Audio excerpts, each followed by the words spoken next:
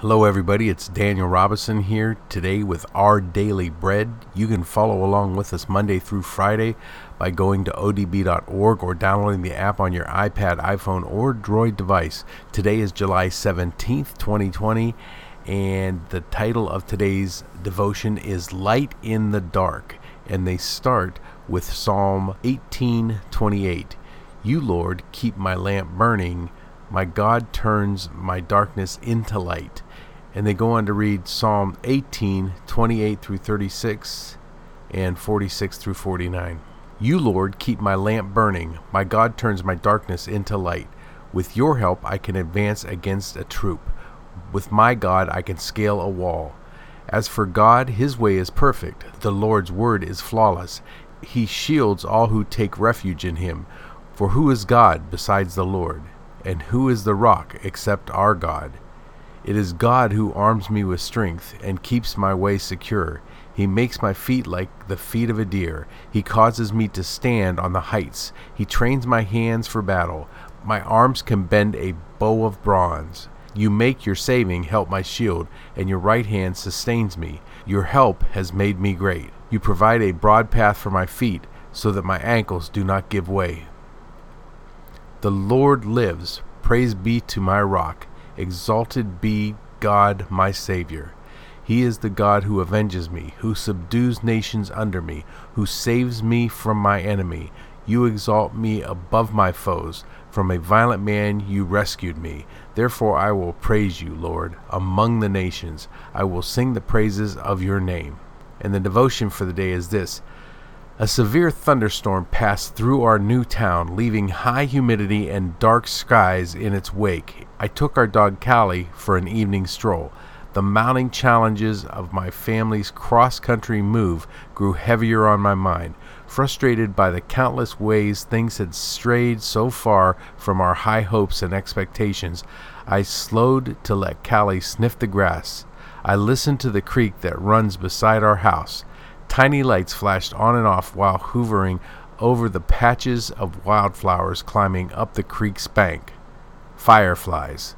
The Lord wrapped me in peace as I watched the blinking lights cutting through the darkness. I thought of the psalmist David singing, You, Lord, keep my lamp burning, Psalm 18:28, proclaiming that God turns his darkness into light. David demonstrated confident faith in the Lord's provision and protection, verses 29 through 30.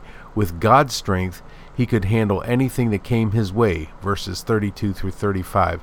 Trusting the living Lord to be with him through all circumstances, David promised to praise him among the nations and sing the praises of his name, verses 36 through 49.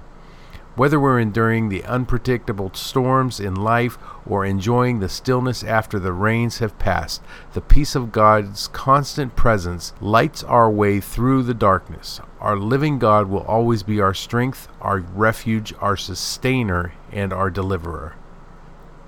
And the questions for the day are this. What verses help you trust God's constant presence? And how can relying on God's sovereign goodness help you walk through storms with confident faith? And they close with this prayer. Father, please help me trust your goodness and love even when I sometimes can't see you in the dark circumstances in life. Amen. When I was growing up, I remember getting toys or shirts or other things that glowed in the dark. Well, as kids go, we have the patience of kids really don't have patience. They want everything now, and when I would get anything that glowed in the dark, I wanted to see it happen now. But how was I supposed to do that? Well, until we put the addition on our house, it wasn't easy. But after we did, I knew right where to go. Our bathroom. You see, before the addition, there was a window in our bathroom, but after we put the addition on, there was no window.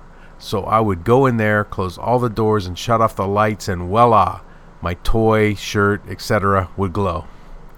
We need the darkness, if for no other reason than to help us appreciate the light.